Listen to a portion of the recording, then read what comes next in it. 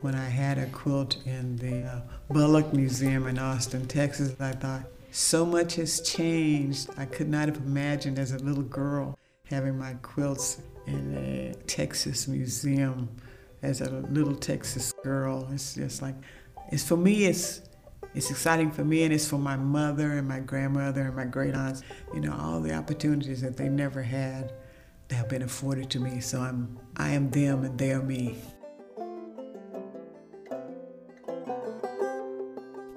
That is African-American quilter and 2018 National Heritage Fellow, Marion Coleman. And this is Artworks, the weekly podcast produced at the National Endowment for the Arts. I'm Josephine Reed. Marion Coleman creates quilts of extraordinary artistry that reflect her family and heritage, African-American history, and memory and community, all informed by Marion's 3 decades as a social worker. She's a narrative quilt maker who tells her stories with fabric, to which she might add paper, clothing, beads, buttons, and photographs to enhance and deepen the story she's showing. She embraces technology to transfer photo imagery to the fabric itself, which she'll then trace and paint or sew into imagery.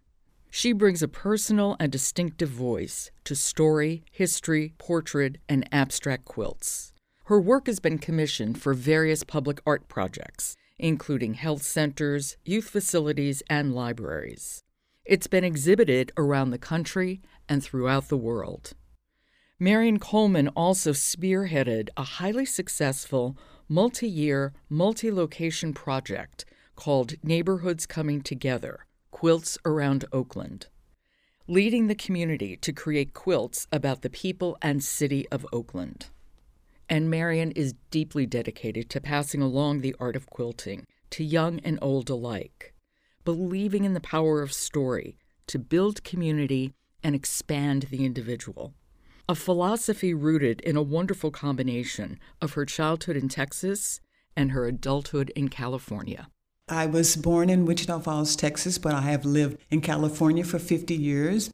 I grew up in North Texas with my grandparents and frequently traveled to Central Texas to see my great-grandparents. So I have lots of memories about that, and my work shows that.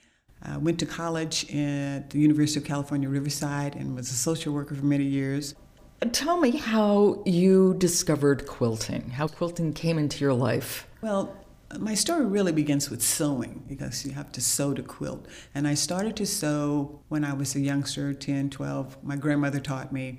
I'm a very tall woman. I'm 5'10", 5'11". I've been shrinking a bit. But anyway, maternal grandmother and great aunts always quilted, but my grandmother didn't. So when I started to quilt in the 80s, I was fascinated by the import of African fabrics, and I began to make traditional bed quilts, that type of thing.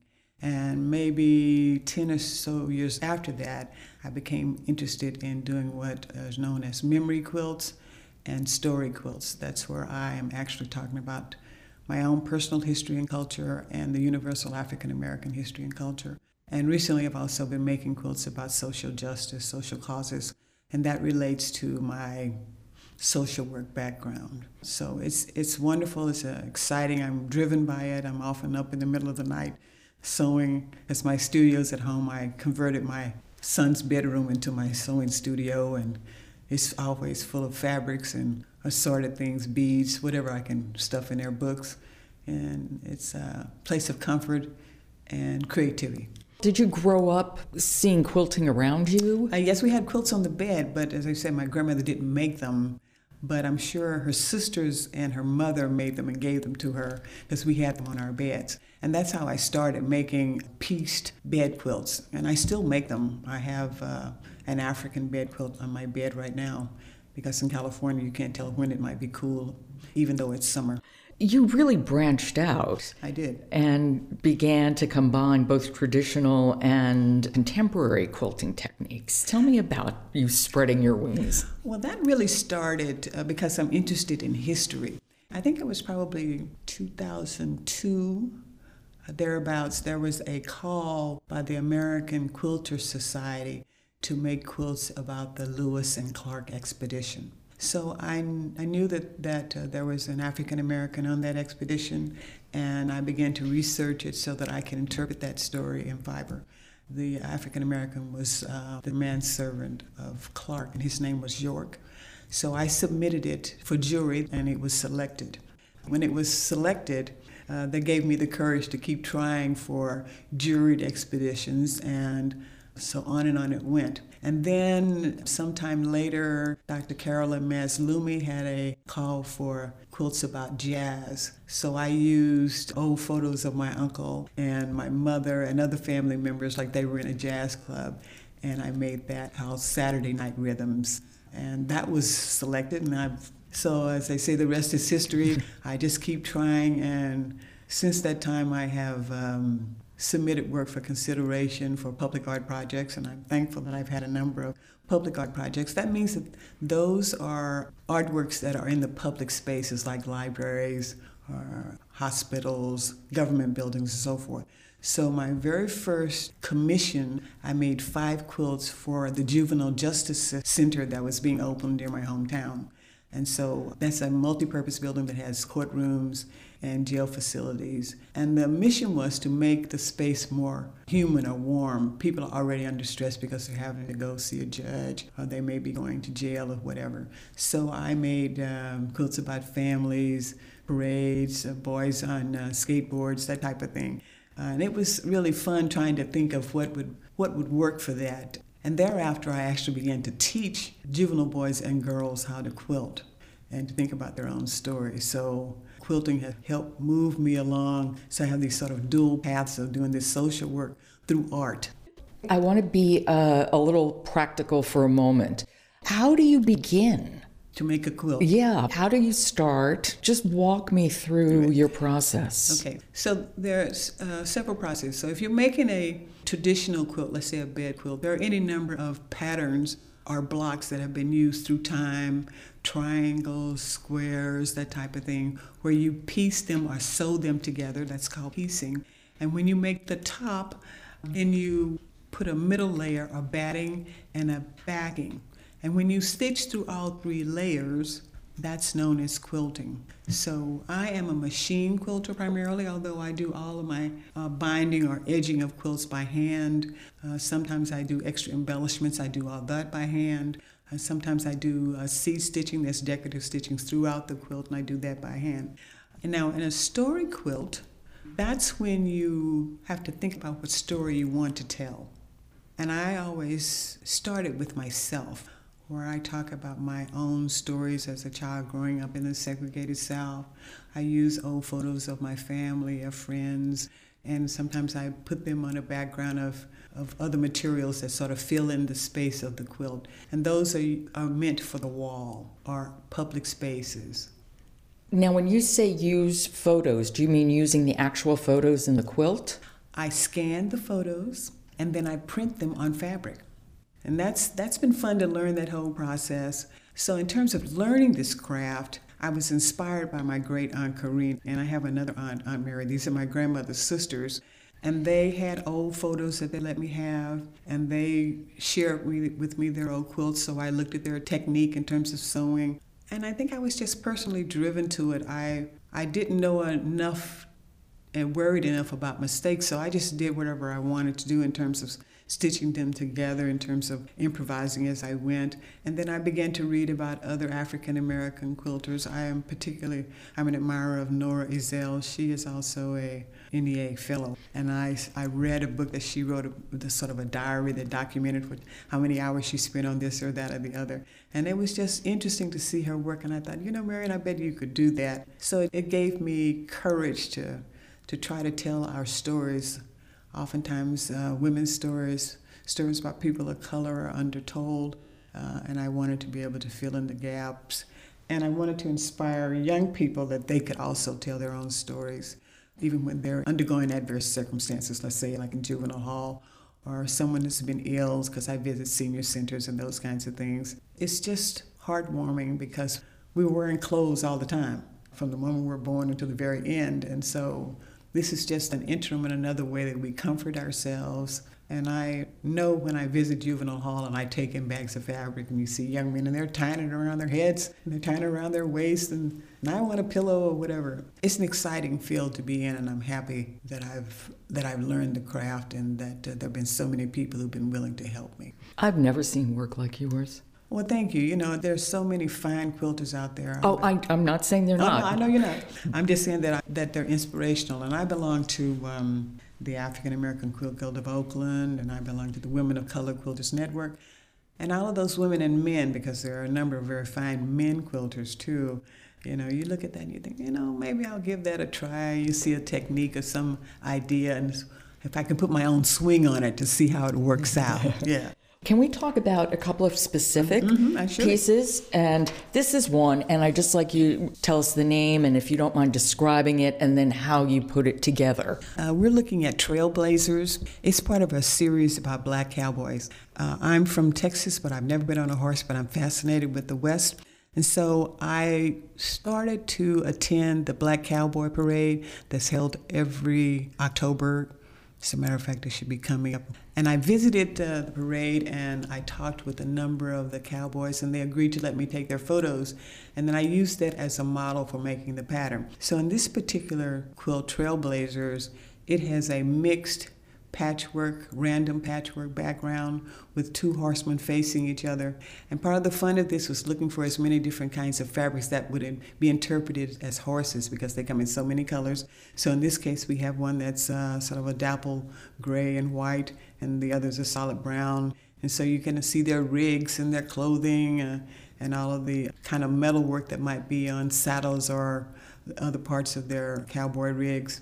There are 5 pieces in the series so far. I did one about buffalo soldiers, and then I have one where a guy is actually standing on the saddle called Riding High. So it's been fun seeing the cowboys themselves were being playful, and I wanted to make these quilts as playful as I remember seeing them when I went to that parade. So that's Trailblazers. It's part of the Black Cowboy series. I use what I call free motion stitching.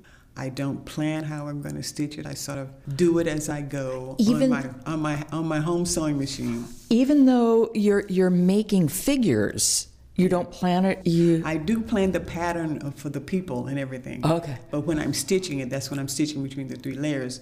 I'm not using a set pattern or design that you might find in a traditional quilt. I see, and I just got that visually what you meant. You're right. Yes. So in terms of the process, I usually use just like a plain piece of muslin fabric as my canvas, and then I draw the figures. Now in this case, I take the photos and I make a transparency so that I can project them using an old school sort of projector to draw in the figures, and then I fill it in like if I was painting it, only I'm using pieces of fabric. So the people often say, well, how long does it take you to make these quilts? And I always say, it's thinking about it that's the longest. And deciding on the materials, getting that all together. And then once I'm going, it's like I'm always thinking about it, so I'm subject to get up in the middle of the night and sew some, because I'm already thinking about it anyway. So it varies depending on the size of the quilt and how complex, how many figures, how much action is actually happening in it. But it's an applique process of putting those pieces in instead of stitching them together. And this is another one I'd really like you to talk about, because this has photographs in it. It has full garments in it. Yes. So this particular piece I made it in conjunction with a project with the Hayward Historical Society. Hayward is the next little town next to me. And we received a grant to document the stories of a part of Hayward that was known as Russell City. So in this case, the quilt has a photo of what I call a juke joint, kind of a little black club, and they called the club the Russell City Country Club, which is a play on words.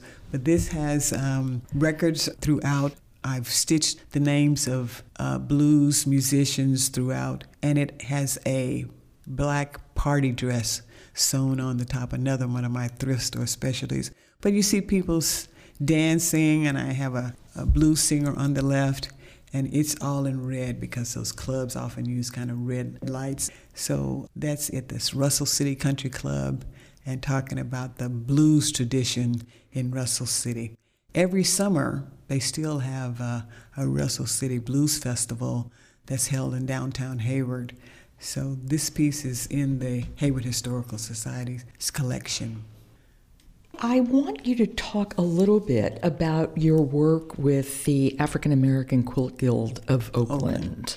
I joined the guild probably in 2001 or 2, I think, and the rest is history. I was president of the guild for 2 years, continued to be a member. I was exhibits chair. We did a big project where we did stories about Oakland, and we exhibited them in, I think, 6 or 7 different venues throughout the year of 2016. I did one, of course, about Trailblazers, the Black Cowboys, but I also made a quilt, I call it Firestorm, that was about the big fire that they had in the 80s in the Oakland Hills. And of course, we know since then there have been any number of big fires. But the Guild itself is committed to doing community work. We meet once a month, the 4th Saturday at the local library. And once a year, we have our Black History Month event where we invite community members to come in and make small quilts, and we work with them one-on-one so they can make their own small quilt and take it home with them. We go out into the community and talk to schools and senior groups and junior colleges and so forth. So we really try our best to continue to engage multi-generations in an art form and to keep it alive.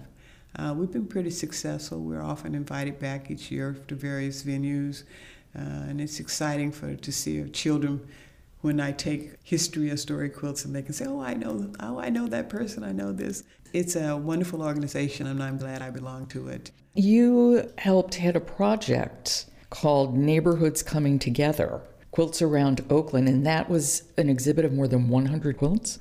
Yes. Ooh. Yes. See, we received funding that allowed us to buy supplies and go out into the community and have community members make quilts. That's how we ended up having as many as we did. And we wanted them to be able to make them, exhibit them, and then keep them, take them home with them. We did a project with the Women's Cancer Resource Center where I know those women made over 20 quilts. We did them at several elementary schools and middle schools. So those youngsters made quilts, and 60 quilts themselves were made by guild members on various topics, various sizes. Where were the quilts exhibited? We started initially at the Oakland, City of Oakland Rotunda Gallery. Then we went to a local community gallery, went to Laney College, it's a junior college in Oakland, Highland Hospital, which is a county hospital. So they were all over the place, and we were so excited to be able to see them. And I think it was just good. It encouraged community members to think about what they knew about their own community. That was our goal, is for them to, what story could they tell about their community? What story could they tell about themselves? Because they are the community. And that worked out quite well. Yeah, we were very thankful that the New York Times heard about that project and did a nice spread on us about that. Quilting is fun, and we're trying to pass it on. Do you quilt?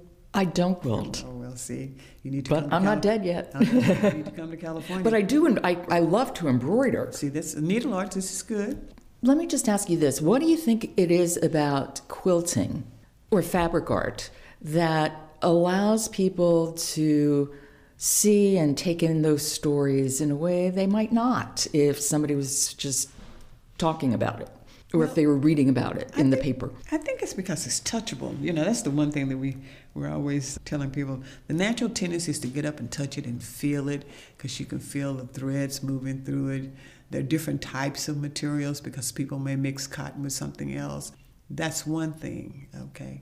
And I think if I say, this is my story, and I have a picture of myself in it as a little Marion or my grandmother, then they think, oh, yeah, I remember visiting Grandma so-and-so, or yeah, I remember when I was learning to ride a bike. And that's a story. But people say, I can't draw, and I can't, but I might be able to trace a picture of myself and put it in fabric and cut it out and apply it to another piece of fabric. And that's something that I've made, and I own it, and I did it, and I can have pride in it. And I don't have to be scared about it. There's a sense of freedom, I think, when you're quilting, when you're doing more arty story kinds of quilting. And even if you're making patchwork, the improvisational quilters like G's Ben, they show us that you don't even have to worry about those lines aligning. They can be free, and there's something about that, too, that's liberating and encouraging at the same time. Now, I know you're really fierce about wanting to pass this along and making sure that you do. How receptive are younger people to learning how to quilt? They're very receptive. It's exciting to see. We try to make them small enough projects that you can have some success. So I think that's the key to it. It's like if you can make a little one, then through time you may be able to make a bigger one, and on it goes. So we've been very successful in getting people to work in our workshops. In January, I'm going to go to the high school, and I always just bring all my extra sewing machines. I leave them up there for a week. I let them play with them. I don't worry about what happens to them. I bring extra needles. And they're just trying their best and trying all those different colors. And I'm just fascinated to see what they come up with. And, just to praise them, see, you really could do that. You can be fearless. And I'm not going to be judgmental about it. There's the freedom that I'm trying to establish for any budding quilter. Yeah, because you do. Your work is so contemporary, and you've taken this tradition, and it's as fresh as tomorrow. Well, we hope so, because that's how we continue to engage a new generation. It has its foundation in the tradition, and you have to understand that. You have to understand about piecing and stitching and so forth. And then you really want the next generation to see how they can interpret it and move it forward so that you keep the foundation, but you can embrace the new. It won't be static. It's like jazz. Yeah. You have to know, you need a foundation in music before you can just take off. That's right. You have to understand it. And so we try to talk about that in terms of stitching, hand-eye coordination, fine motor, that kind of thing. And that's good for many things. When you're teaching, what is it that you're trying to impart to your students? Well, I want them to know that they can be creative, that they can make mistakes and it's still okay. Everything is a journey. You can try this, explore it, keep going if it didn't turn out. If it didn't turn out the way you wanted, make it over. You have another chance. So it's okay to make mistakes because we learn from our mistakes. Everything is not smooth. It's richer, actually, when you have some ups and downs because it gives you something to reflect upon and how you would change it. If it's not working, take a break and do something else and come back to it. Because I do that. I have a lot of UFOs, unfinished objects. I start on it and I think, well, I don't know if that's quite right. And so I have folded up and then I'll come back to it and then it comes together for me like I want it. So it's like many things. You don't have to rush through it and try to make it happen right away. Take your time. And that's what I want people to see, that you can surprise yourself. I say the quilts are talking to me. They have a mind of their own sometimes. I see things in them that I didn't necessarily plan, but that was the way it was supposed to be. Your work has been in museums around the world. Yay! Yes, it has. Do you remember the first work of yours that was in a museum? Does that stand out for you? Because it would for me. Well, I think more than in the first museum was the first time it was exhibited, so that was good. But thanks to Dr. Mazlumi, my work was in the Museum of the African Diaspora and lots of other places. And I think one of the most exciting places, of course, was the Underground Railroad and Freedom Center in Cincinnati. I was really so excited to have work there.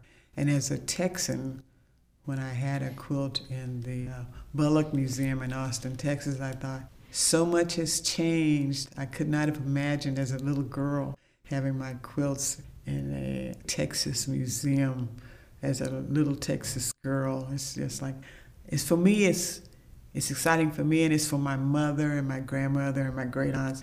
All the opportunities that they never had that have been afforded to me. So I am them and they are me. I know it's probably different for each quilt, but generally, What is it that you want people to take away when they see your quilts? Well, I want them to be moved by it, and I want them to think about their own lives and stories. I'm a storyteller, and I use fabric to do it. So if they can think about their own stories, I'll be happy, or some other quilter will be happy to help them learn it if that's the way they want to tell their story. I want them to think about the past and how they want to impact the future, because we all have a part of it. So there's a whole thing about thinking about family and memory.